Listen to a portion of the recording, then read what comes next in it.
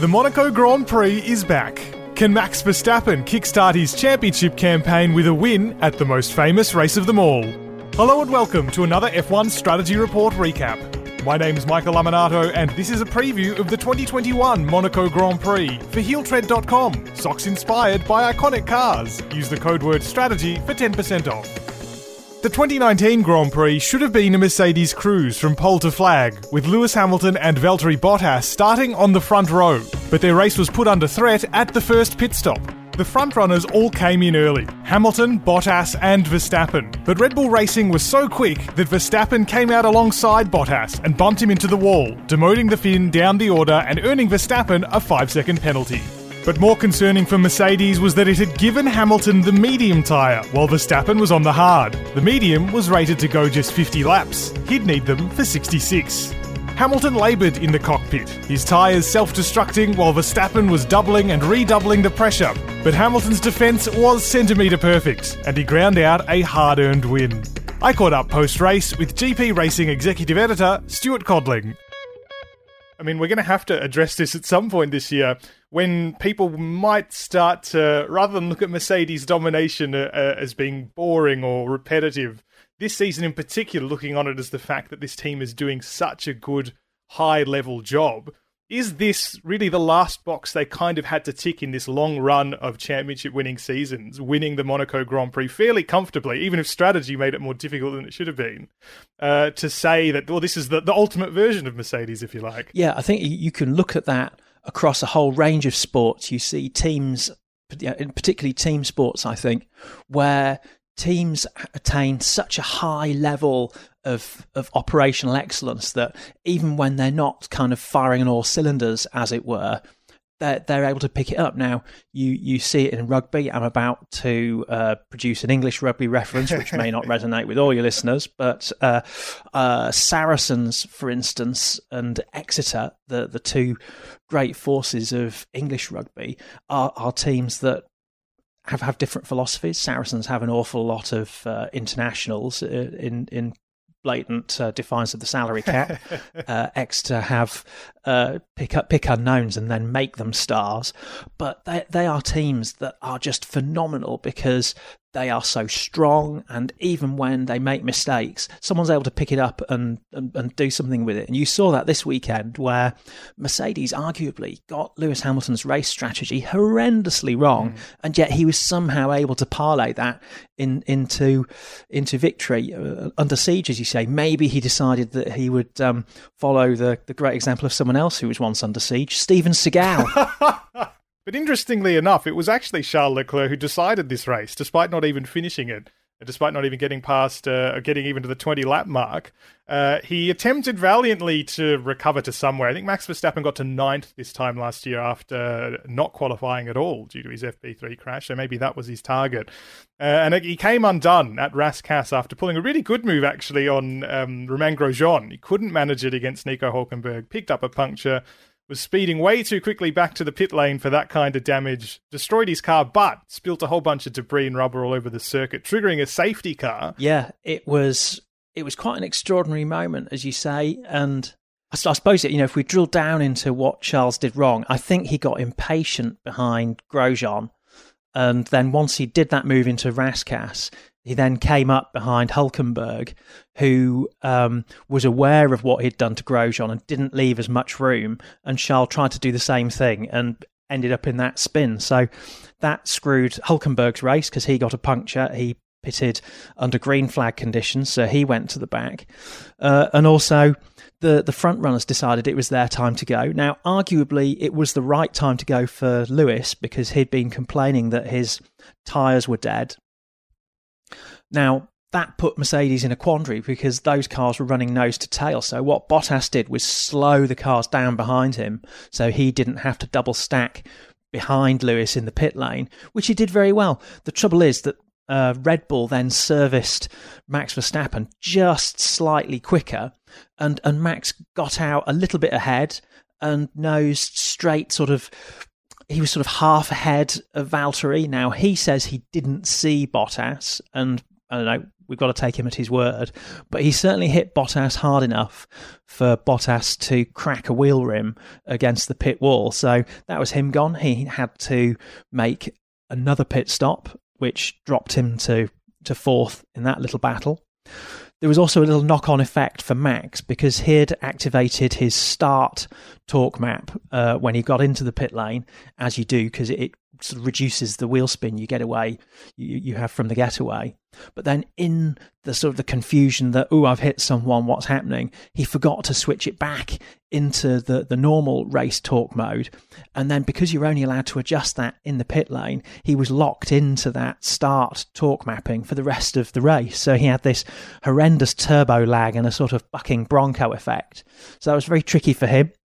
So your net result of this phase among the front runners is Lewis keeps his lead, Max gets second, you've got Vettel third on the road, Bottas fourth, and now a sort of a potential penalty hanging over the head of Max for the unsafe release, which he got, which is a 5-second penalty, which he would then have to serve either on his next pit stop or it would be put onto his time at the end of the race. So that's something for him to consider. The second part of this pit stop phase was that there was a divergence of options on tyres. It seemed obvious to Mercedes, I suppose, that they should go for the medium tyres. Perhaps it was because there was this threat of rain in the air. There always seems to be a threat of rain in the air in Monaco and it never arrives. So maybe we should start discounting that to a certain degree.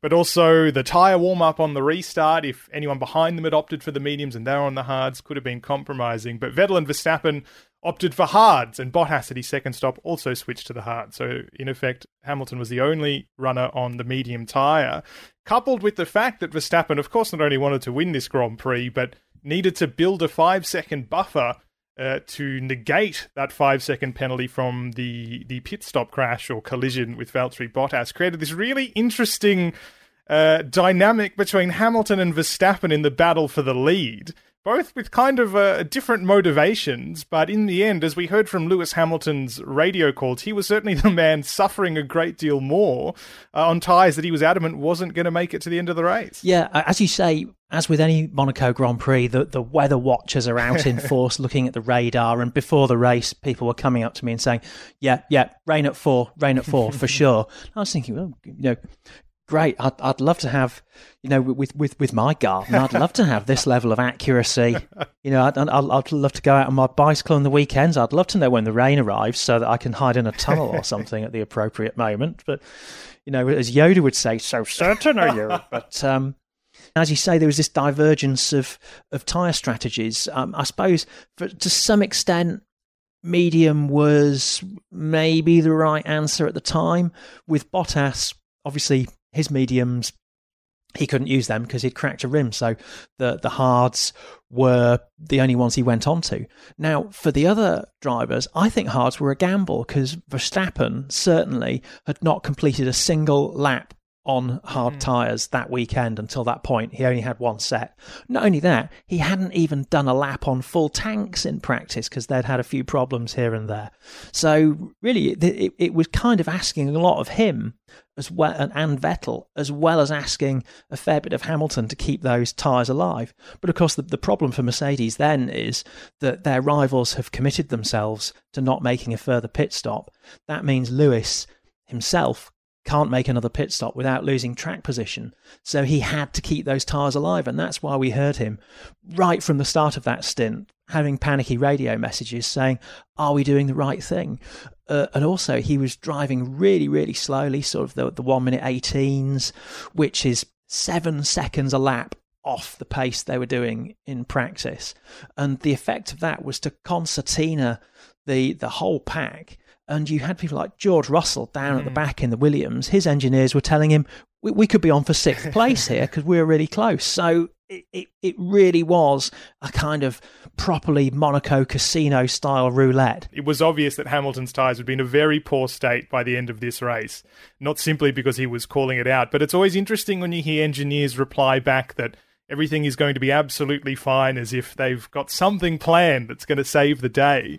There's so much mind management involved in Monaco, which I think is really part of the attraction of it. It's not quite at the same level as other circuits. How much was this really down to Lewis Hamilton being the kind of driver who can execute a game where the pressure is so high, given the state of the tyres, the driver behind him so quick, and still deliver at what was really a faultless drive? Yeah, sometimes when Lewis is coming over the radio sounding panicky and edgy, you kind of think, is it a case of the gentleman doth protest too much? Because Bono is always ice cool. He's sort of, if I'm ever on an aeroplane in trouble, I want the captain to sound as relaxed as Pete Bonington does when he's dispensing bad news to Lewis Hamilton or telling him that he's going to have to do something difficult.